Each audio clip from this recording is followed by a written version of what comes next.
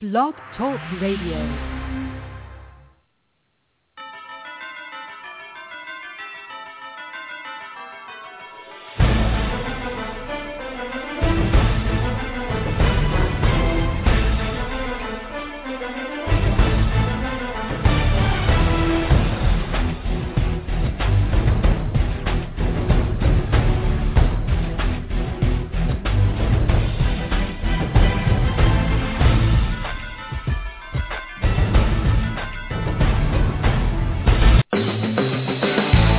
One bleeds red, and one bleeds blue.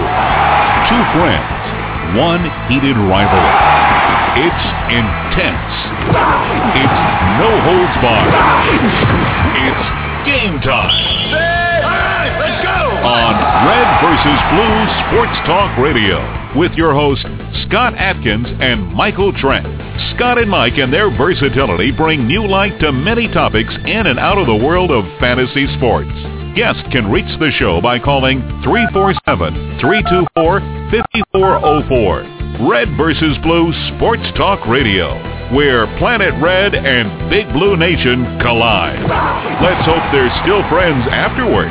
Here they are, Scott and Mike.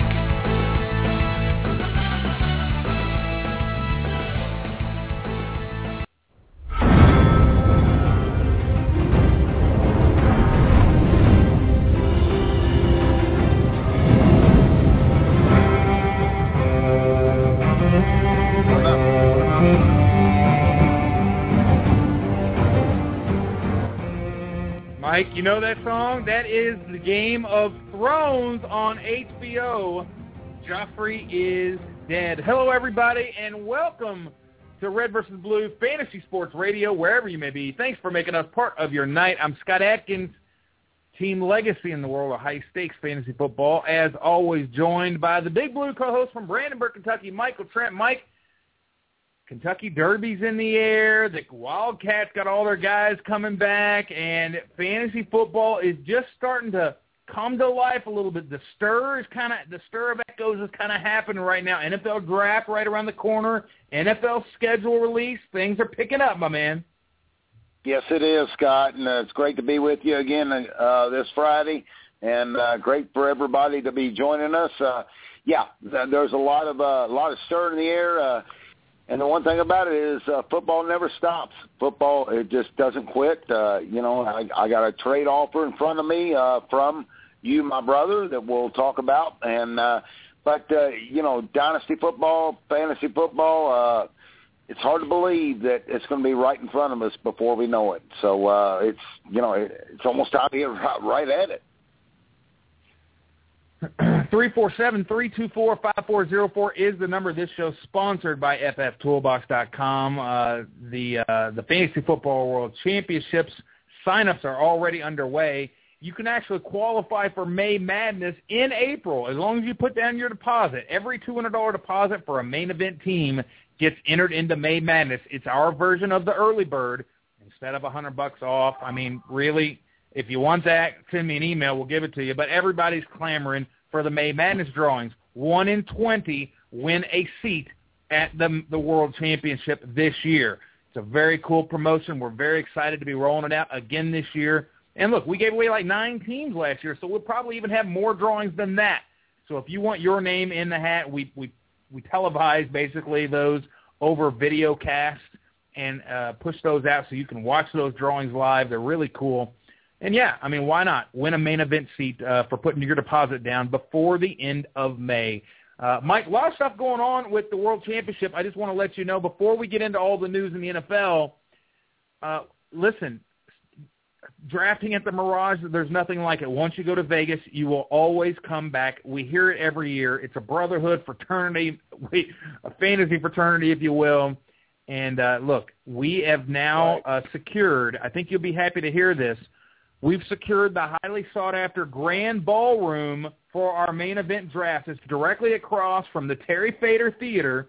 If you played with us in 2012, year one, you'll remember the real short, convenient walk right outside of the elevator down the hall. It wasn't a long walk down a corridor, so you can wear any shoes you want. You can walk in from the pool if you want.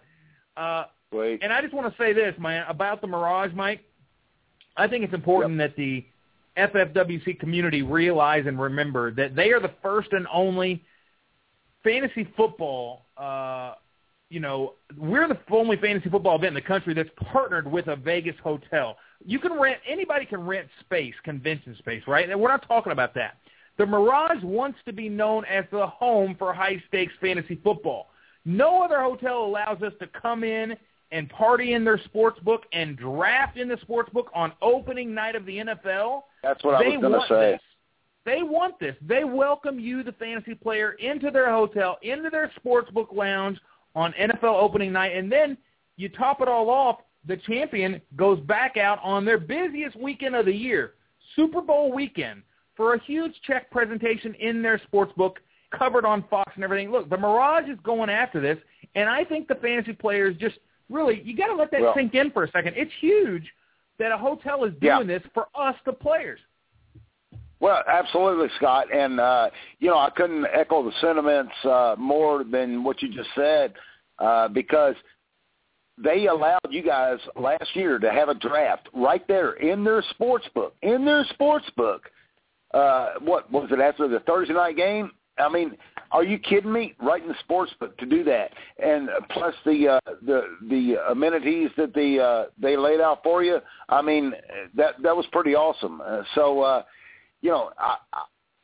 I just can't believe a sports book would allow you to do that, but there must be some kind of great camaraderie there that the FFWC and the Mirage has, and it sounds like it's going to be a great marriage for a long, long time, and that's awesome news.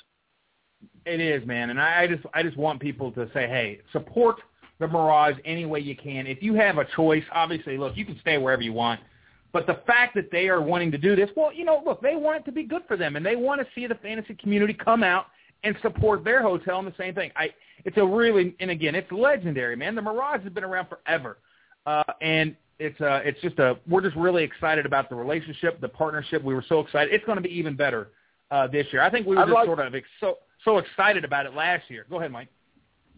Yeah, and I mean, it's just it's a lot of fun for you guys, and just if you don't mind, can I bring up the banner, the FFWC banner, the votes and things like that, because this is kind of cool. I mean, I saw a lot of different. There were 3 different banners that were posted on the site for the FFWC, and I just want your thoughts, Scott. I mean, I thought all 3 of them looked fantastic. I had a particular thought on one, but, expound on that because that's kind of cool stuff.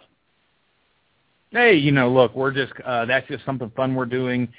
We always like to get the feedback from our players. Matter of fact, we had one of our players this week design a banner and a graphic art for us. So, look, this is just there's all kinds of skills that the fantasy players have in our community. Why would we want to go outside of our community if we can do it from the inside and involve the players? And so that's just something fun we're doing. What Mike is referencing is a graphic, a banner that goes inside of the league software. And so it's the FFWC banner where the best players play, Say that 10 times fast. Right. So, but back to the Mirage real quick, Mike. I like the first one, I guess, at the end of the day. I kind of like them all. They're all kind of okay. The bottom one that's been getting a lot of love, that's a Batman Begins font that everybody kind of likes. It looks real sharp, kind of like it's glowing. But back to the Mirage, they want to be known as the home of high-stakes fantasy football. They're a big part of the reason, along with you, the players, why we won the best fantasy live event. So definitely, Mike, again, also, it's not just the main event. Everybody can't afford the main event. Right. We understand that. But if you can make it out to Vegas, play in the Roto Bowl. $279 to play. You can't beat that. You get the feel for the high-stakes events. We've had players that won their Roto Bowl last year, and they dominated. They're coming back and ponying up for main event seats instead because they loved it so much being out in Vegas. It is one of those things you want to be at that table. Roto Bowl's great, and we want to make sure that we have some Roto Bowl drafts going on in Vegas as well. So if you can't get into those leagues, this year will be the first year we've ever offered leagues that are under $30, Mike. We're going to be offering $29 leagues. They're Roto Bowl qualifiers. You win your league in that, and you win your way into a Roto Bowl. And then, once you get into a Roto Bowl, anything's possible. Well, You're absolutely right. Anything is possible. And the one thing that I got out of the event last year was I played in 2 Roto Bowls, and, man, when I got done drafting, I felt like I was in the main event. Even though I wasn't, I felt like I was. That's how much buzz and excitement, seeing the people, seeing the other contestants that were competing in the main events. They were also competing in Roto Bowls as well. It was just a kind of intermingle of contestants. And, you know, I wasn't able to do the main event, like I said, but after the Roto Bowls were over, I mean, I was able to communicate and talk to all kinds of people that were getting ready to draft in main events on the next morning and afternoon. And it just became quite a fraternity. It was pretty awesome. It was fun. Thank you to everybody in the chat room, the crew here, some of the best minds in the world of high-stakes fantasy football. They join us all year long, Mike. It's really incredible. Brothers Mayhem, Henry Muto, Rednecks, Urinal Men, everybody that's in the chat. It's just a lot of fun to talk to you guys and get going on some NFL stuff. Let's start on some of the news that we've been witnessing here this week, Mike. Jeremy Maclin says he's a full go receiver for the Eagles. And look, when you suffer a torn ACL, and we're going to talk about Maclin a little bit in our value stint here. Our guest tonight, fantasy executive Corey Parson from SiriusXM, we're going to talk about Maclin, whether he's value or not. But, look, the Eagles are going to need Maclin. And Brian Murphy put out a nice little article, our Toolbox correspondent. He put out a nice article on Jeremy Maclin. What are your thoughts on Maclin this year being in that explosive offense? Well, it's real iffy. If you're in a dynasty league, obviously, if you haven't sold him, I would still sell him Okay. because, you know, it may be an explosive offense, but Jeremy is just – he's too iffy. Redraft, again, another iffy situation. We'll have to see how the ADPs turn out come June, July, and how that's coming along. But you know, if you have a real strong favorite toward him, then go get him. But I'm not much on him. I will have my thoughts on Jeremy Maclin before the night is over. I will tell you that I am much more optimistic than my cohort here, Mike, is. Maurice Jones-Drew says he has a lot left. Well, what else is he going to say? But it's MJD and Darren McFadden. Again, shouts out to Brian Murphy, who provides a great amount of news for us at FF Toolbox. Very thankful for Brian. And, look, we do expect MJD, or at least I do, and I won't speak for you, Mike, but I expect MJD to win that competition there. I think he still has enough to beat out Darren McFadden. And I think Darren McFadden realized that he didn't have a lot of options and a lot of suitors because they know what they've seen. And there's not much left for Darren McFadden to really for him in this league. I don't think he's a fantasy weapon anymore. And we can talk about where they've been drafted. MJD was just drafted at 7-7 in a recent FFWC draft. McFadden was just taken at 9-8. I think those ADPs sound a little bit right, Mike, but I think MJD's ADP will rise a little bit from that 7th round. It sounds about right. Yeah, I think, well, the bottom line is MJD's ceiling will go up. I mean, his will rise a little bit more. Will McFadden's go from your 9 whatever? No. MJD's, it may go to the 6th round. You never know. But McFadden's will not. Yeah. 347-324-5404 is the number. This is the Red versus Blue Show, sponsored by FFToolbox.com. Dolphins wide receiver Mike Wallace excited for a new big play offense. Now, this is Bill Lazor. He's replaced Mike Sherman as the Dolphins offensive coordinator this year. And one of the differences between their systems appears to be that Lazor stresses more down the field throws. And, look, I mean, Mike, I don't even want to tell you my opinion until I hear yours. Mike Wallace, what do you think about him in 2014? You got to put up or shut up. Right now, Mike Wallace, I don't. He's an enigma. If you're high on him, then like go ahead and take him. I mean, if you're high on him, take him. There's going to be wavering opinion. It's like, do you like the Cowboys? No, yes. Do you like the Yankees? No, yes. Do you like Mike Wallace? Well, yes or no. So he's a mess, and you might hit on him. You might hit on him, but I'm not going to take that chance. Let me. I love how you just kind of think differently than me, Mike. I think that's what always makes this show kind of fun, is that we approach this stuff from different angles. And here's my take: Wallace, he loves the deep ball. Everybody describes him as a one-trick pony, right? And I'm just kind of like, you know what? This is the year to pounce, guys, on Mike Wallace. You want to get out the value net, right? Do you remember when Lou Tranquilli used to sit at those drafts, and I'd sit by him, and then every pick he would just take would be somebody falling into his lap? He has an uncanny sense for looking at the available players and seeing the guy that's value that fell. And while some people get attached to players, Lou Tranquilli from BFD Fantasy, he has a way of just seeing through all that and saying, I'm not attached to any guy. Who's the value? Well, Mike Wallace screams value to me, okay? He finished as wide receiver 25 last year, okay, in a new offense for him with Ryan Tannehill and young quarterback. Mike, he was just drafted as wide receiver 34 in that FFWC draft. Wallace proved in Pittsburgh that he has 1,200 and double-digit touchdown potential, right? And again, as primarily a deep ball guy. But the chemistry between he and Tannehill will have to improve to get there. But still, he's a young guy. He'll be 28 in August. At wide receiver 34, Mike, if he was wide receiver 25 last year, you need to get out the net. You need to get out your value net and scoop him up. And don't worry about if it's a guy that you're extremely high on. Wide receiver 34 in a draft, and he performed at 25 last year, has another year under a Ryan Tannehill. You're getting him in the 7th round right now. Why wouldn't you take him? I say he's value. I say he's not, because why did they take Noshawn Moreno? Are they going to dedicate part of their game to the run? I mean, it like seems like team. to me. So, well, no, not every team does it, and this team might have to, because they understand that Tannehill, he's good, but he's not great. So his deep passes, will they be good? They obviously know it's not great, or they wouldn't have brought on Noshawn Moreno.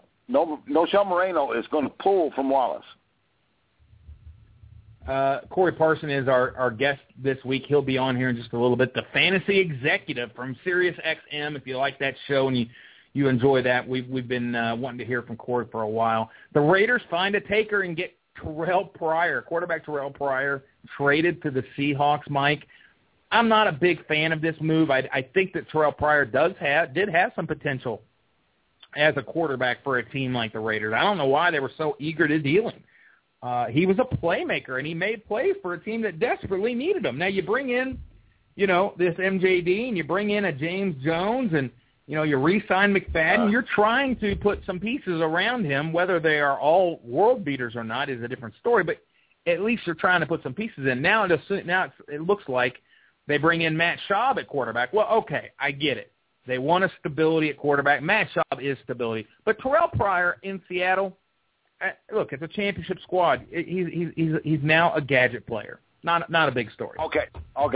Well, you can call it a gadget player, and Scott, we're going to maybe go back and forth here, as we have in the first 18 minutes of the show. But here I go. Pete Carroll is doing a lot of right things in Seattle. Does he expect Terrell Pryor to be a starter? No. Does he expect Terrell Pryor to be ready when Russell Wilson goes down? Possibly. Do you think under Pete Carroll, if Terrell Pryor is doing the right things, do you think under Pete Carroll that Terrell Pryor will be ready if Russell goes down? I think so. Yeah, let's hope that Russell doesn't go down. I really like watching the kid play. Sam Bradford, realistically way ahead of schedule in the ACL rehab. Mike, if I haven't told you yet, this is my sleeper team of 2014, the St. Louis Rams. Toughest division in the NFL, and I'm taking them as a sleeper. Really? Are you kidding me? The defense was fantastic. I mean, if those two teams, Seattle and San Fran, have taught us anything, that's how you win in today's NFL. Strong defense, right? And you get there. Now, there is the enigma. in Peyton Manning with the offense that they had, right? But that's just too rare, right? It's too rare to have a player like that or a coach like Philadelphia has and Chip Kelly. These types of offensive geniuses and offensive players like Peyton Manning, very rare. Defense wins championships, and the Rams have arguably one of the best defensive fronts in the league. They're going to get even stronger this year. They need to address the offensive line in the draft, which I think they will do. They get 2 picks in the first round. If Bradford can stay upright with a better offensive line, and they do need to address a wide receiver too, right? But I like where this team is headed. Jeff Fisher, I love Jeff Fisher as a coach, and he's putting the pieces in place. Yes, I like it, but I'm concerned about Bradford's health. He always goes down. There's always something wrong.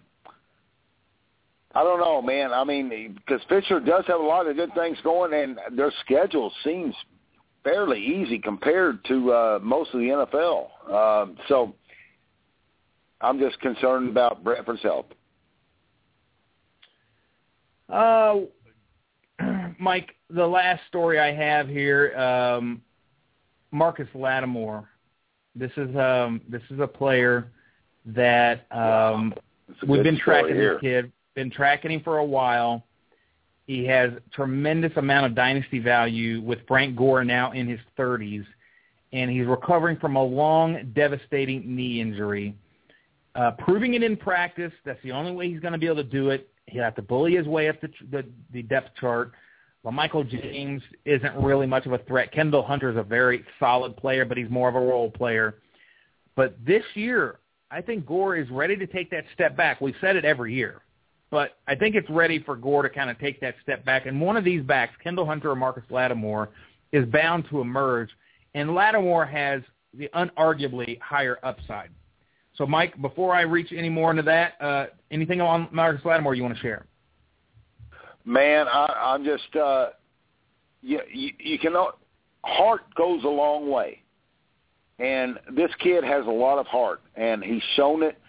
He hasn't given up through the process of rehabilitating his knee, rehabilitating himself. That's got to be crucial to a young athlete, a young star that wants to make something of himself in the NFL.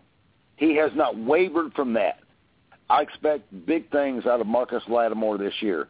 Kendall Hunter, like you said, I mean, he was kind of given the opportunity. LaMichael James, I've had LaMichael James on a couple of dynasty leagues and just wasn't quite there. Frank Gore is waiting for somebody, and I guarantee you, Frank Gore is saying, you know what, this kid has worked hard in rehabilitating himself physically and mentally. That's got to be tough mentally too. And he's going to take him underneath his wing, and Lattimore looks good to me. You know, okay, I'm not the only guy that's anxiously awaiting his return, right? We all are. Every dynasty owner is. Devastating injury aside, I love his potential. And I think you need to be going after a Marcus Lattimore. And I even put it in the newsletter this week. Offer a second-round pick to the Lattimore owner. If that doesn't work, maybe even trade away an older pick like a Ray Rice or a Terrence Williams with upside, right? Running backs always seem to carry more value. If that doesn't work, how bad do you really want him? If you're hurting at running back, bump your offer up and offer a first, maybe a bottom half of the first. Remember, he was a bottom half of the first last year, and now he's had a year under his belt with no production. So that can go one of two ways. Some owners might say, yeah, I knew that when I drafted him, I was going to have to wait. Other owners might be like, you know what, I'm tired of, I want to free up the roster spot, you know, and they'd like to maybe trade away. But you know, get something else in return. Offer a late first. They want to get into the draft. Maybe Lattimore is their way, and they're really attached to one of the rookies. You don't know until you throw the offer out, so I do like that. Final story, Mike. Giants hearing good things about David Wilson's recovery from neck surgery. And this is ESPN's Dan Graziano wrote in his Saturday mailbag column that the Giants are hearing good things about running back David Wilson as he recovers from the spinal fusion surgery. And he will only play once he's fully healthy. But Mike, what do you think about this? Do you think Wilson, just gut check time right now for the listeners, do you think he will ever amount to anything? No. Well, look, yeah, I don't really need much more of an answer than that. Rashad Jennings got a 4-year deal. Yeah, I mean, Rashad Jennings, he looked great in Oakland. He's going to the Giants, and, I don't see why he can't do any good. He's going to do well there. I don't wish no harm on David Wilson, but he's old news. I'm sorry. It's just too far gone. I'm just talking to the chat room here. You guys should get into the chat room, the crew here at Red vs. Blue. IPS. I would like to throw this trade offer that I have on the table from. Okay. I've got an offer that Knowshon Moreno and Golden Tate to me for Justin Hunter and the 1-4 pick. Knowshon Moreno has been offered to me, and Knowshon Moreno and Golden Tate for my Justin Hunter and my 2014 1-4 pick. All right, so Mike Trent, you have a trade offer on the table. We will try to get some help from the chat room. Justin Hunter and the 1-4 pick for Golden Tate and Knowshon Moreno. Okay, everybody in the chat room will try to help you out with that trade. They're already getting responses in the chat room. Henry Muto, say no. Mike, say no, he says. Redneck, no. IPS Hunter and the 1-4. So, Mike, maybe you should listen to the guys in the chat room. Brothers Mayhem says, I'd pass. So you got 4 people right there that just jumped in and said, pass on that deal. Mikey, I agree. I don't think David Wilson is going to he's got a long road to overcome. It's almost like a sad Javid Best story, Let's jump right into the discussion that I want to talk about. By the way, the rankings did come out before we get to that. Thank you to Emil Kadlec. He works tirelessly on these high-stakes player rankings. And, Mike, it's a thankless job. Yeah. High-stakes player rankings, you're only going to anger people that are ranked low. They're going to look at other guys and say, I'm better than that guy and that kind of thing. But at the end of the day, it's still here for players' enjoyment, and it's fun. People like to look at the other players. They like to see it how everybody else did. They like to see how many wins they're getting. And, look at the top guys and see how well they're actually doing. Are they winning just because they're entering a bunch of contests, or are they winning because, hey, most of their teams have a winning record? Well, that's pretty impressive, So it's very good data to have. It's something the industry has to have. Now, the ranking part is difficult. It's not easy. There's all different types of ways you can do it. But, Mike, kudos to Emil Kadlec with all the hard work that Emil put into this. Sure. I really enjoy them. I think it's great. And, look, people can say what they want, but those rankings, and we post them here at FF Toolbox, and we promote them at the FFWC. They promote the other contests, too. I had a guy call me the other day and said, hey, I didn't move up much in the rankings. I guess I'm going to have to play that NFFC one, too. Oh. It's promoting the other contest. Well, and another thing about it, Scott, those rankings, they're a guide. They're not the Bible. They're a guide. And, I think they're awesome things that Emil and you guys do. It's a guide for people to go on. And, if you're going to sit there and use those rankings to do your draft without using your mind and brain and kind of tweaking left and right with those rankings, well, then you're in the wrong business. I'm sorry. You have to use those rankings as a guide and then mix and match what you want to do. Yeah, Brothers Mayhem just said it needs a search ranking, and I said there is one. You got to look on the left-hand side, and you can search the player profiles. And I think that other people don't notice that as well. Jason, you're not alone in that, and I just mentioned that to Emil. We're going to make that more prominent so you can actually find your names on there. Again, FF Toolbox, FFWC, we really appreciate all the support that came in already. We are drafting. If you'd like to draft the new software, I can't even say enough about it, Mike. I'm so thrilled to death that our draft room software has been launched. They're beta testing it already in a draft. It's going well. I can't tell you how good it is because it's just we've never seen it this good. And I played in a lot of contests, and I want you guys to judge it for yourself, but the feedback that I continually hear is the best they've ever used. And to me, that's just music to my ears because that's what I wake up every morning and go to, and I'm other than my kids and my wife and my family, all my family and friends, I think about this and this software and this stuff for FFWC and the players nonstop. And that's my job, that's what I'm doing. And we nailed this software, Mike. Being able to print, your cheat sheets are right on your screen. You use your one cheat sheet. You can use them for every draft you have, and you can draft right from the cheat sheet every single time, Mike. That makes it so nice. It emulates the feel that I've always felt when I'm drafting in my draft. Yeah, I don't know how you guys did it, but you guys did your research and did it well because there's so much there, and the cheat sheet portion is just phenomenal, and I love it, man. All right. Other than that, Mike, let's talk value players. As we wait for Corey, maybe he's stuck in traffic. The fantasy executive from SiriusXM is supposed to join us. He has a really cool concept for a contest that we're going to be talking about with the fantasy executive. But let's talk about value, Mike. It has been actually, let me back up. I almost forgot. We do have one last segment before we get to the value discussions. The NFL schedule, Mike. The NFL schedule. Ooh. I'll say a couple of things about it. 2 games that I always want to watch for, besides the Thanksgiving games, which are always fun.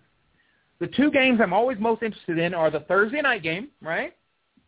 Right. And the Sunday night game from Week 1. Those are the 2 games from Week 1 that I'm always in. The Thursday night game, the opening, because that's our kickoff party. That's the game that we're all going to be partying around and watching together in the sports book.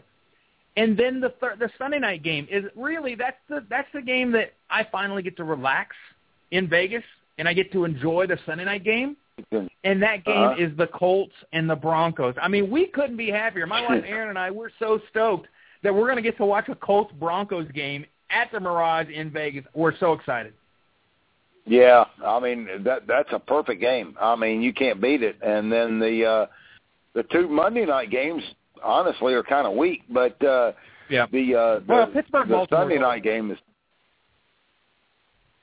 Pittsburgh-Baltimore's a rivalry game. I agree with you. The Week 3 game, Redskins at Eagles. We get to see Deshaun Jackson taking on his former team in Philly. It'll be interesting to see about the ovation there for Deshaun Jackson.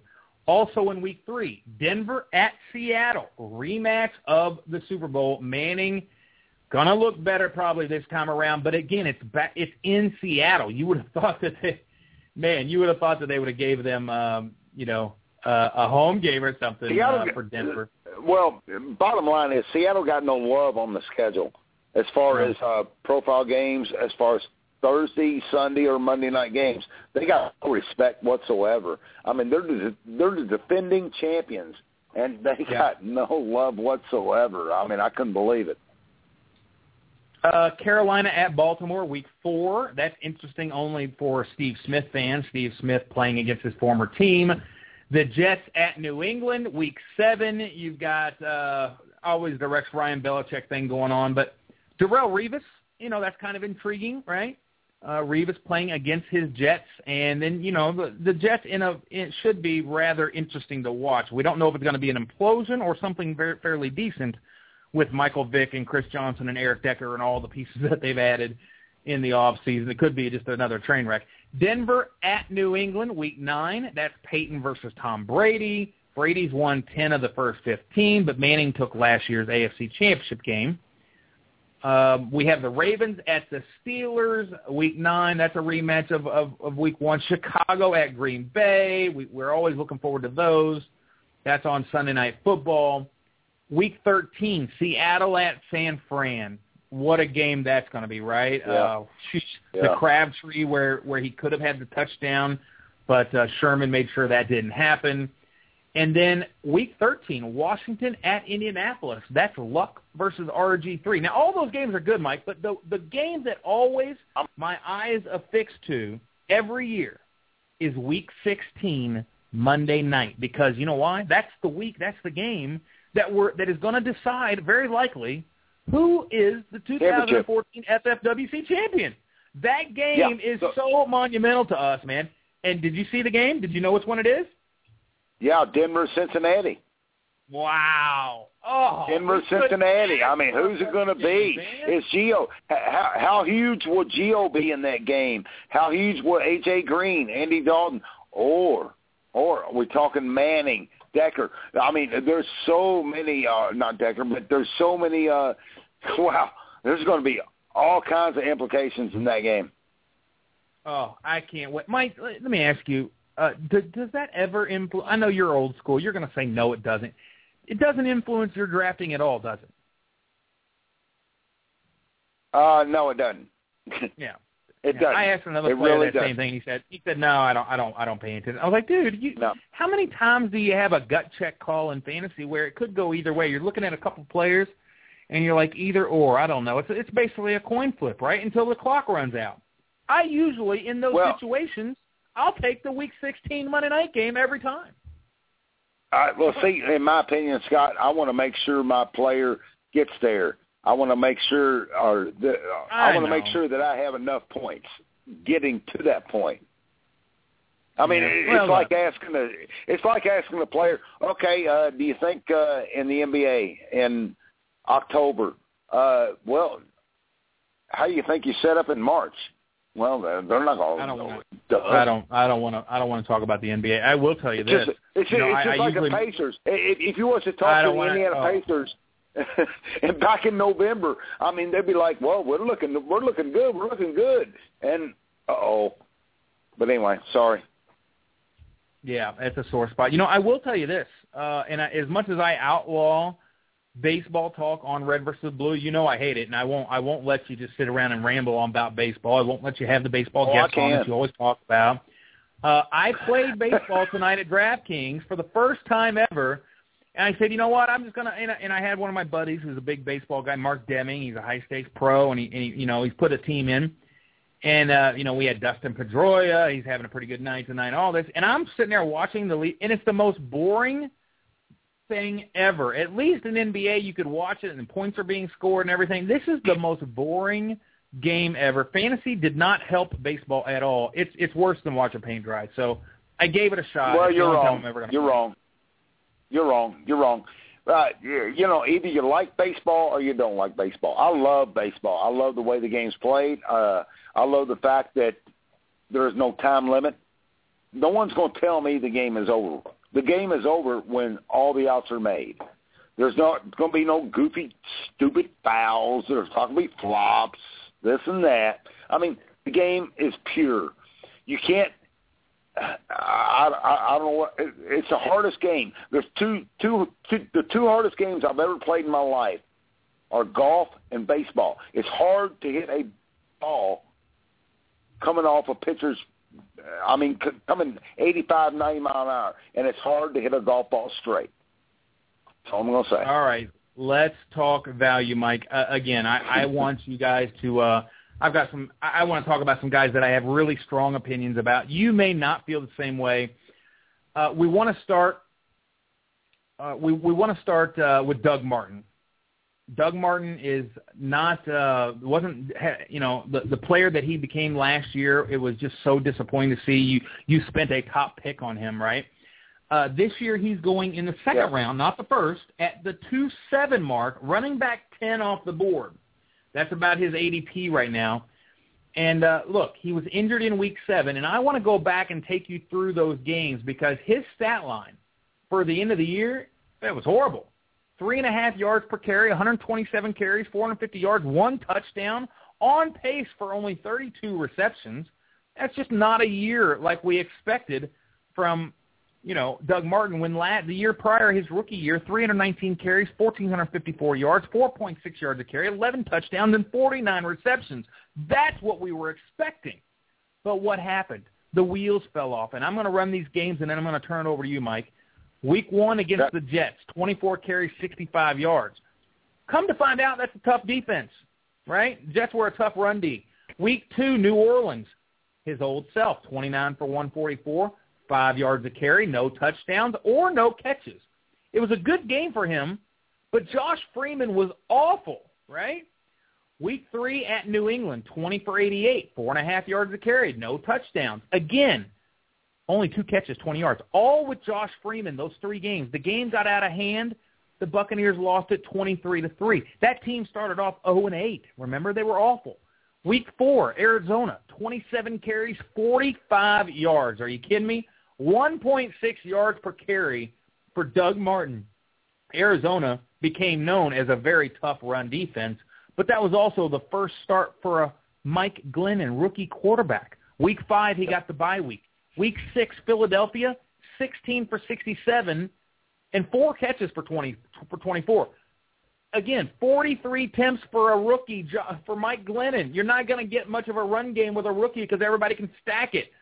Week 7, 11 carries, 47 yards. Then he goes out with the injury. That team, again, didn't get their first win until Week 10, but got better as the season went on, winning 4 of their last 8. The injury, he's officially cleared from that shoulder injury that caused him to miss. A torn labrum in his left shoulder, and he's already ready to participate in practice, which began this week. He's got a new playbook. He's got Lovie Smith, who ousted Greg Schiano, and Lovie brings in Jeff Tedford, who's the college head coach of Cal, and they want to emphasize a strong power-type run offense. This coach coached Marshawn Lynch. He coached Shane Vereen, Javid Best, Justin Forsett, all at Cal. And now you have Josh McCown brought in at quarterback. The offensive line should be better with Carl Nix returning from injury. It should be one of the better lines. Mike, he's undervalued at RB10. I firmly believe this. I'm buying him before that at RB10. I agree, Scott. The reason I say that is the knowledge on that team, the knowledge on Tampa Bay's team, like the names you just mentioned, Lovie Smith, Josh McCown. I mean, are you serious? I mean, these guys have been around. They understand. Doug Martin had no chance last year. Josh Freeman, I mean, like you said, they were stacking. They were stacking it. They were 8 in the box. That gave Doug Martin no chance whatsoever. And Josh Freeman, let's face it, he flopped, and he flopped miserably. And that gave Doug Martin no chance. And next thing you know, he's hurt. He's hurt. He's done. So I'll give Doug Martin every bit of a chance to rise up, and he will rise up the charts, the drafts. Yep. I'm buying the combination of Jeff Tedford. You have the quarterback situation that started to get resolved. Anita does bring up a good point, IPS driver in the chat room, that Mike James in the same environment looked much better, right? But again, I don't think it's the same environment. Yes, it's the same team, but the team early on that Doug Martin had was a team in shambles. Schiano and Freeman were on the outs the first 3 games. They finally got rid of Freeman. And then they bring in the rookie in Glennon, and that's a very tall task, and especially with the tough matchups with Arizona and Philly and New England, New Orleans, all those, even the Jets, tough run D. So all of that combined made for a very bad start. This is still the same guy, 319, 1,450 yards, 4.6 yards a carry, and 49 receptions. I like the fact that they brought in Josh McCown. I think he can succeed. Let's move on to the next player, Mike, Jeremy Maclin. What do I want to say here? I want to go back and look at what he did when he was healthy. His best year, 69 for 857 and 7 in Andy Reid's offense. He's historically missed a game or two every season until last year when he completely missed the whole damn thing. He tore his ACL. Now he has Chip Kelly, and he's a full participant now. That's his second major knee injury, by the way, okay? So they only gave him 1 year and up to $6 million with incentives. And in the draft, there's a lot of speculation that they're going to add a wide receiver if they can't get their hands on Louisville safety Calvin Pryor, Clinton Dix. If one of those guys is there, maybe they go safety. They might get a stud wide receiver in that first round in Brandon Cooks. That's Oregon State's big play threat. But, Mike, when he's being drafted right now, Jeremy Maclin is at wide receiver 29, 6th round, 6.7, the 7th pick in the 6th round. That's a disgrace. He was wide receiver 22 in Andy Reid's offense. Now he's being drafted at wide receiver 29. D-Jax had 82 receptions. They've got to make up for that somehow. And you're in Chip Kelly's offense. The only thing you could be doing by drafting him that far is saying, he's going to get hurt. And are we really sitting here speculating injuries? Mike, your floor is yours. Yeah, well, you know what? I'm going to change my mind. Excuse me. I'm going to change my mind a little bit. I was going to say that I would not draft him basically in the third or fourth. That high. Yeah. I don't know, Scott. You know, you do bring up some good points. Chip Kelly. Chip Kelly's he's going to make sure that Jeremy Maclin succeeds. That's a given because D-Jack's gone. I mean, there's going to have to be somebody that's going to have to catch him balls. And there's no doubt about it that Chip Kelly's going to make sure that Jeremy Maclin's one of them. But, yes, I do worry about the injuries. Okay. Absolutely, all right. Fair enough. Let's bring in the fantasy exec, Corey Parson. Better late than never to the party, my man. What's your take on Jeremy Maclin being drafted at wide receiver 29, 6'7", in an FFWC draft full of veterans? That's probably about the right spot for him. I look at Jeremy Maclin as a wide receiver 3 in fantasy football. To me, the talent has always been there. A dude's kind of like the Loch Ness Monster. I've heard about it. I have yet to see it, though. The injuries have always been a concern. He's always been a little bit overrated to me. Chip Kelly's offense is very appealing, and it does make him, more of a standout play. I'm really into that Eagles offense going into this season. I think they can really do a lot. I'm all over Nick Foles. I love LaShawn McCoy. Love Darren Sproles. I'm in love with Riley Cooper. I'm in love with Riley Cooper. I'm telling you, I'm jumping up. I'm seeing Riley Cooper going in 7. And I'm like, are you serious? I'll take him in 5. As a wide receiver 3, Riley Cooper, that's a steal. When we get to August, if Riley Cooper is going as a wide receiver 3 in August, you can sign me up. Let me tell you something. Let me get Riley Cooper as a wide receiver 3 in the main event. Turn in the $50,000 right there. I'm telling you. You got it, Corey. I mean, this guy's going off the charts, man, and he is. I mean, he's nuts, and that's a good point. Let's cool the Riley Cooper hype machine down just a tad, guys. I mean, you still have McCoy that catches a ton of balls. You brought in Darren Sproles to basically serve as a wide receiver role. They're gonna line him out wide plenty of times. You got Maclin back in the fold, and you're gonna draft a wide receiver and put him to work right off the bat. Maybe even 2 of them. I agree that he's wide receiver 4 material, but you're putting him in the wide receiver 2 range here, Zach. I think he can be. I think he can be a wide receiver 2. I like the fact that he has all those reps and that chemistry that he had.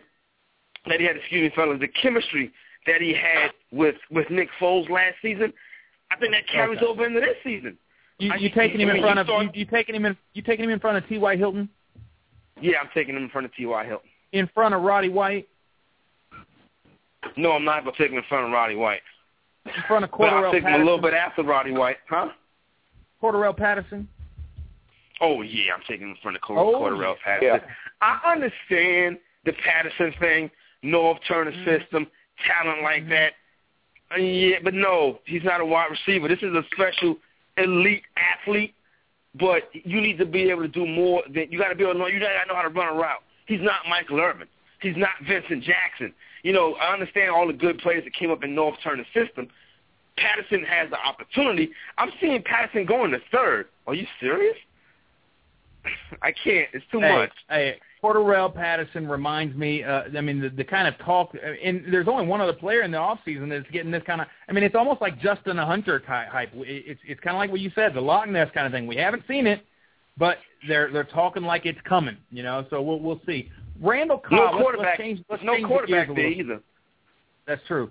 The same Randall Cobb that should have had a 100-catch season if he and Rodgers were healthy, right? 80 for 950 and 8 in his second season.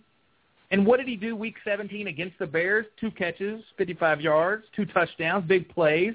Now the Niners locked him down in the playoffs, but Rodgers didn't really have the chemistry fully back. He was back to the party so late. Now Randall Cobb's being drafted at 3-5 at wide receiver 13, exec. What do you think about that? Is that about right, or is that a little too low? I can wait a little bit longer. I love the value. Well, no, not the value. I love what he can do for your team in the PPR. If he stays healthy, you know what they're going to be doing. This NFL, this pass-happy NFL that we're going into right now, I think Cobb is a guy that I wasn't sold on him last year. I didn't like where he was going last year. It turned out I was right by staying away from him. But I definitely could see the 100-catch season coming. I like a lot of things that he can do with the football after the catch. The offense suits him well. Still, I want to tip my expectations a little bit because I'm so in love with Jordy Nelson. Jordy Nelson still finished top 12 without Aaron Rodgers there for a good chunk of the season. Jordy Nelson is the chain mover. He's a deep play guy. He yards after the catch. Excellent wide receiver. Nelson is the guy. Nelson's a second-round draft pick, in my opinion. To come back and take Cobb in the third, maybe not. It's maybe a little bit too rich for my blood. I do like a lot of things that Cobb can do, and they do have enough targets for everybody in that offense. But I'm not pulling the trigger on Cobb in the third round. I just don't see it right now. But I'll pull the trigger on Jordy Nelson in the second 2 times on Sunday. Mike, go ahead. Well, yeah, Corey. So if you're going into your draft, the main event draft or what have you, we got to both think about it. We got to think that they're both going to be healthy throughout the entire year. Cobb and Jordy Nelson. Obviously, you'd take Jordy Nelson before Cobb. Does that mean that Cobb stays at the 3-5? If you're mentally thinking that Cobb is going to be healthy throughout the entire year, and you do not get Nelson, where does Cobb fall? 3-5? Does that sound about right? That sounds about right because what's going to happen is, and fantasy football it's like the NFL. Really, it's a copycat. It's a copycat league. It's a game of trends. Once you see how one guy is winning consistently, everybody's going to go to that mold. And early drafts I've done so far, basically I'm seeing the first couple of running backs go, then it's all wide receivers. When you got all those wide receivers going, you start to push the Randall Cobbs up the board. And when the Randall Cobbs start to get pushed up the board, they go in the third round. I started drafting how did I start it? Calvin at 5 and came back and took Jordy in the second round. I love that start right there. I could do that all the time. I didn't even think about a running back until I got to the third, fourth round. The pass, like I said before, pass-happy NFL, PPR football, you got to get them. And the guys are going to get pushed up the board just because, who you take, Randall Cobb or Victor Cruz? Geez.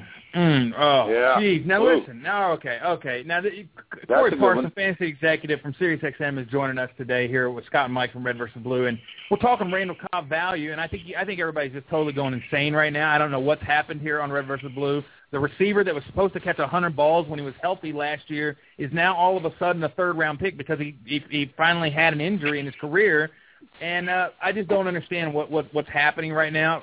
Cobb should be a second-round pick to me. Really?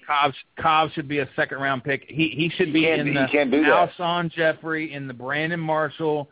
It should be Randall Cobb right about there. Because the last thing that you guys are not really thinking about is the other guy we're going to talk about. It's Eddie Lacy. 8th overall without Rodgers, 284 carries as a rookie, 4.5 yards per carry. That has to go up, that 4.1 yards per carry. 35 receptions, 11 touchdowns, and he missed 2 games. And now, how do you think Aaron Rodgers will affect Eddie Lacy? How will Eddie Lacy affect Aaron Rodgers? Do you guys not see that this offense is poised to be one of the most dangerous offenses in the entire league? Okay, now if you have a dominant running back, Corey is a master at this. Corey is a master at this, and all I'm going to say is that is exactly why I think Randall Cobb is going to be a third-round pick, is Eddie Lacy. He's going to be that good. Okay. Go ahead, Corey. Go ahead. He's in a situation. I love Lacy. You know what? I'm telling you, when I was on the clock on that draft and go number 2, and I was on the clock and McCoy was going, Forte was going, Jamal Charles was going, and Adrian Peterson was going, my thought process said Eddie Lacy. I went Calvin instead, but I don't mind anybody taking Eddie Lacy at 5. He's going to finish off drives in a high-powered offense. You just named the stats from last season, and he said he missed 2 games. One of the games he missed, when that head-hunting, I was about to say a bad word, excuse me, when that head-hunting sucker MC, when that head-hunting sucker, Brandon Merriweather, hit him in the head in that game against Washington, he might have ran for 200 yards that game. He looked fresh right out the gate, but listen, that's back that season. Numbers could have been even better. young running back, catch the football, going to finish off drives. That's what you like most about Eddie Lacy. In that offense, he's going to get the ball on the goal line a lot. I love Eddie Lacy coming into this season. I love what you could do with him. Yeah, I think he's a definite first-round pick, stud running back like that. Randall Cobb, I like a lot. I didn't like last year. This time I didn't see it. Just like Cordero Patterson, I didn't see it. I can get with it this year with Randall Cobb at the end of the second, going into the third, because of how everybody's going to be on the receiver. See, that's the thing. He's going to get pushed up the board because you're going to start. Everybody's going to say, okay, well, I got to get one. And so let me get Randall Cobb. I just think it is enough. It is enough weapons in that offense. I just think that, you know, who are the wide receivers going in the third round right now? You know, I wish I had a draft board up and I could tell you a little bit more. Corey, one thing about it is if you don't get Randall Cobb at that 3-4, 3-5, 3-3, you're not going to get him. Then no big deal because there's plenty left. There's plenty left. Yeah, but look, you're going with they got Pierre Garçon, Keenan Allen, Randall Cobb, Vincent Jackson, Michael Crabtree. I like all those guys. Keenan Allen in the Randall Cobb group. I'm just sorry, guys. I'm sorry. We saw a little bit. Why don't you think? You know what? I like the people that say that he reached his. A lot of people say that was his ceiling last year. Well, I'll do it again. Keenan Allen won the people money last year. If you got Keenan Allen off the wire, if you got like my man Dr. Roto called him Keenan Allen Roto because he looked at him as his son. If you got Keenan Allen's a player. Everybody else on that wide receiver court, everybody on that wide receiver court in San Diego stays hurt. Keenan Allen came in there and got busy and was the only target really. Him and Phil Rivers had good chemistry out the gate. And that offense, they used him perfectly. That the way Rivers looked last year, another year in that system. Listen, it's the same thing with Keenan Allen. It's the same thing. He's getting pushed up the board because everybody's grabbing wide receivers. But the guy you mentioned that's interesting to me is Pierre Garçon. Washington killed his value by bringing Deshaun Jackson in. See, him and Andre Roberts, boy, I tell you what, if it was just those two, Garçon would have been a monster next year because not only did he have that middle of the field game, that possession wide receiver game, with Andre Roberts in there now in a healthy RG, now you can get to Garçon's true game, which is going down the field and scoring touchdowns. The catches would have went down, but the touchdowns would have went up, so it would have balanced out. But now you bring Jackson in, and he's not a wide receiver one no more. Big if Corey is a healthy RG. Yeah, well, no, I think RG. I'm worried about that, man. I'm worried about that. One of the things we talked about this week on the show is who are your top 5 quarterbacks. Of course, you got the big 3, Rodgers, Brees, and Manning. Who's 4 and 5? And you know what? I don't see why RG3 can't be number. It's not in that mix. Yeah. I mean, it'd be tough to put Cam Newton in there because who's he going to throw to? No weapons. No weapons. No. He has no weapons. Yeah, no. Gonna be asked to do way too much this year. You gotta throw the guys like Nick Foles, Matt Ryan, Luck, Stafford back into the equation here. I got 2 more guys I want to bring up before the end of the show. I'm putting Foles in there.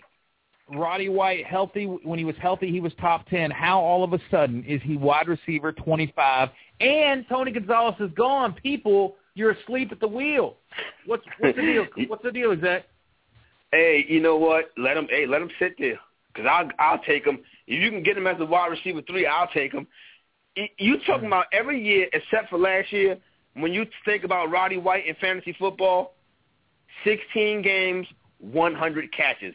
Lock it up. Yep. Lock it up. 16 games, 100 catches. Last season, it didn't happen. The injuries, the way the Falcons' offense looked. This is what fantasy owners do. They take it personal. Yeah. So now this year, when they see Roddy White, oh no, he hurt me last year. He broke my heart last year. It's not this. Right. You guys weren't dating. Can't do that. He was on your team, but you were not dating. So let him slip. Let him slip. And I'll be right there to pick up the pieces. That's all the time we have. Short memory. That's all the time we have for the live show. Yep. We're going to come right back and do a little bit of overtime with Corey Parson from Fantasy from SiriusXM. You've been listening to Red vs. Blue Sports Talk Radio, where Planet Red and Big Blue Nation collide. With your hosts, Scott Atkins and Michael Trent. Please join us next time. Thank you to the crew in the chat room. Great show tonight. We're going to do overtime here with the fantasy executive, Corey Parsons, so make sure you come back and catch out the rest of the show. We just brought up Roddy White and the fact that he's being drafted where he is. All of a sudden, he's wide receiver 25, and you're grabbing him in the 5th round. It's just totally unacceptable for high-stakes FFWC drafters to let that happen, especially with Tony Gonzalez gone, asleep at the wheel. The last name I wanted to mention was Victor Cruz, exec. Yeah. Interesting proposition here because you don't know what kind of Giants team is going to show up. If it's the Giants team from last year, you've got yourself a real mess on your hands, but still, at wide receiver 20, last year was a terrible year for the Giants, and he was wide receiver 28. The 2 years prior, Victor Cruz was wide receiver 14, and then wide receiver 3 2 years ago. So a lot of upside here for Victor Cruz. Hakeem Nicks is gone, and the one stat that was the most interesting to me probably that I've seen in a long time, exec, the Giants from last year, since they've been keeping track of injury statistics, and which hasn't been all that long, and, half a dozen years or so, they were the most injured team in the history of NFL. The New York Giants from last year. Now, that kind of helps me understand a little bit what I saw from the Giants last year, because every game was the worst possible product you could possibly see on television. So I'm not ready to dismiss Victor Cruz for being in that 10 to 15 range yet. No, you know what? You really can't, and because he's such a dynamic talent. But the problem, Eli Manning was terrible last year. He had some great matchups. And every week we were talking about, Eli Manning has a great matchup. He's going to do it this week. And everybody on DraftKings ran out and got Eli Manning for cheap, and he burnt him. Yep. Yeah, and he burnt him. Yep. You know what? The problem with the Giants, let me not say the problem. One of the problems with the Giants offense last year, they didn't have a tight end. Eli Manning is best when he has a tight end in a running game that can get him out of trouble. When you put it all on Eli Manning, it looks bad. Another season this year. Totally agree. This season, if he plays like he did last season, they're going to give him and Tom Coughlin walking papers in New York. Listen, thank you for the 2 rings, but we got to figure out something else. NFL, not for long, short-term memory. What have you done for me lately? This is a season where Giants offense has the click. And they had a fabulous offseason on the defensive side of the ball. They don't have that tight end yet in there for Eli. But you know what? I just got a feeling that the Giants are going to come back out the gate and rebound nicely. And Victor Cruz is a guy that's going to be out there as a steal. Because, once again, fantasy owners act like they were dating Victor Cruz last year, and he let them down. Right. I didn't see he's in a salsa in week 2, and we didn't see a salsa no more till like week 13. I know. That was terrible. That was the longest touchdown drought I think I've ever witnessed. You do have 2 other receivers there. Ruben Randall, who many people are predicting will step into that wide receiver 2 role. But you also have Jarrell Jernigan, too, so you got a couple of names there. And then you said it yourself, they're missing kind of the tight end, but they did bring in Kellen Davis. They have Adrian Robinson, a couple of young guys there. Mike, there's a lot of names to float around there. Any of them stepping out to you? Yeah, I tell you what, Cordell Patterson does. I mean, he really does. I think he's going to flourish. It's not going to be a sophomore slump because this is actually his 3rd year. So I expect a lot of good things out of Cordell Patterson. And I love what Corey's bringing to the table. I hate to keep talking about the Giants, but they're going to need a running game and a tight end to keep Eli comfortable. I mean, that's just the way it is. I mean, because if they don't have that, then they're going to have a difficult time. I think Jarrell Jernigan is a guy, and me and Joe Brown, shout out to my boy Joe Brown, we've talked a couple times. He loves Jarrell Jernigan this year. I think Jarrell Jernigan, that's why when you see a wide receiver you don't like going in the 3rd round, that's why you can pull back and say, hold on 1 second, because you can drop down and get a guy like Jarrell Jernigan who can end up being a wide receiver 3 type for fantasy purposes. So I think Jarrell Jernigan, I agree with Joe. Jarrell Jernigan is a guy, the skill set is there. Now it's just about getting the chemistry down with Eli and coming out the gate and beating top corner coverage in the NFL. Yeah, so Jernigan is going to be one of the top number 3 wide receivers. They got a new offensive coordinator in the Giants situation in New York also. And that guy they brought in there, I don't remember his name right now, but he knows how to put those weapons in place, and he's going to get Eli back on track. So I expect the Giants offense to go back to, and I hate the New York Giants, but I expect the offense to go back to being elite level. Sorry, that's all right. I hate the New York Giants too, Corey, because I'm a Dallas Cowboy fan. But anyway, I'm a Dallas Cowboy fan too. There you go. Oh God. This is April 25th. This is April 25th. Let's think about it now. How important is it to get a running back in the first round? It's not important at all. Mm-mm. It's not important at all. You know what? Anything, right? You know what? I don't mind if I come out of draft with a team. Let's say I start Calvin, Jordy, Keenan Allen, and then I go Rashard Jennings, Pierre Thomas. I'm good with that. I'm good with that. I'm good with starting just like that. You basically have no. Because the way the game has evolved, Corey, you really have no RB1 on your team at all. If I don't have no RB1, give me a guy that can catch the football. Give me a guy that can catch 50 passes. Okay, I got you. And I'll figure it out the rest of the way. I don't need the big. First of all, do you think it's a running back that's going to get 300 touches this year? I mean, 300 carries. It's going to be tough. Is there a 300 carry running back in the NFL? It's going to be tough. Yeah, Peterson and Lacy, with a full season, healthy. Maybe even Zach Stacy if everything goes well. Zach Stacy, you know what? Maybe the one that comes to mind. That's a good call. Zach Stacy maybe is the guy that can get 300 carries. Yeah. But he's not going to get the reception. Other than that, I'm kind of like you, though. I'm kind of like you, though. You're right. I'm happy to get running backs in the 7th round. Toby Gerhart, give me a workhorse like Toby Gerhart. Yeah, I'll take give me a guy like give me a Toby Gerhart. Give me a Toby Gerhart. I don't have a problem with it. The guy. Go ahead. I'm sorry, fellas. No, you're doing good, Corey. I was just going to say that it's kind of funny because last year it seemed like round 7, 8, and 9 were the Flyers at quarterback, and this year round 7, 8, and 9 might be the Flyers at running back. Yeah, you're going to find a guy. And Scott made a good point, mentioned a very good name in Toby Gerhart. But the thing that the running back that I'm dreaming about him, he keeps sticking out in my head, and I'm just like, wow, this guy right here, he's going to drop on draft day because of the way fantasy owners think that they were dating last year. He's had a history of injuries, but, man, this guy can put together 16 games. He can be the top running back in fantasy football, and that's DeMarco Murray. Did you guys see how DeMarco Murray was running at the end of last season? Yes. See the numbers he put up when he came back at the end of last season? Oh, man, DeMarco Murray is so ready to break out. But it's one problem. He won't drop. It's the truth. When you see DeMarco Murray going in the 3rd round, that's people scared of that injury. You don't win by being scared. I think that Toolbox was the higher on DeMarco Murray than any other of the 100 websites that are part of that Fantasy Pros challenge because we said if he's healthy, he's gonna be a top 5 running back. Period.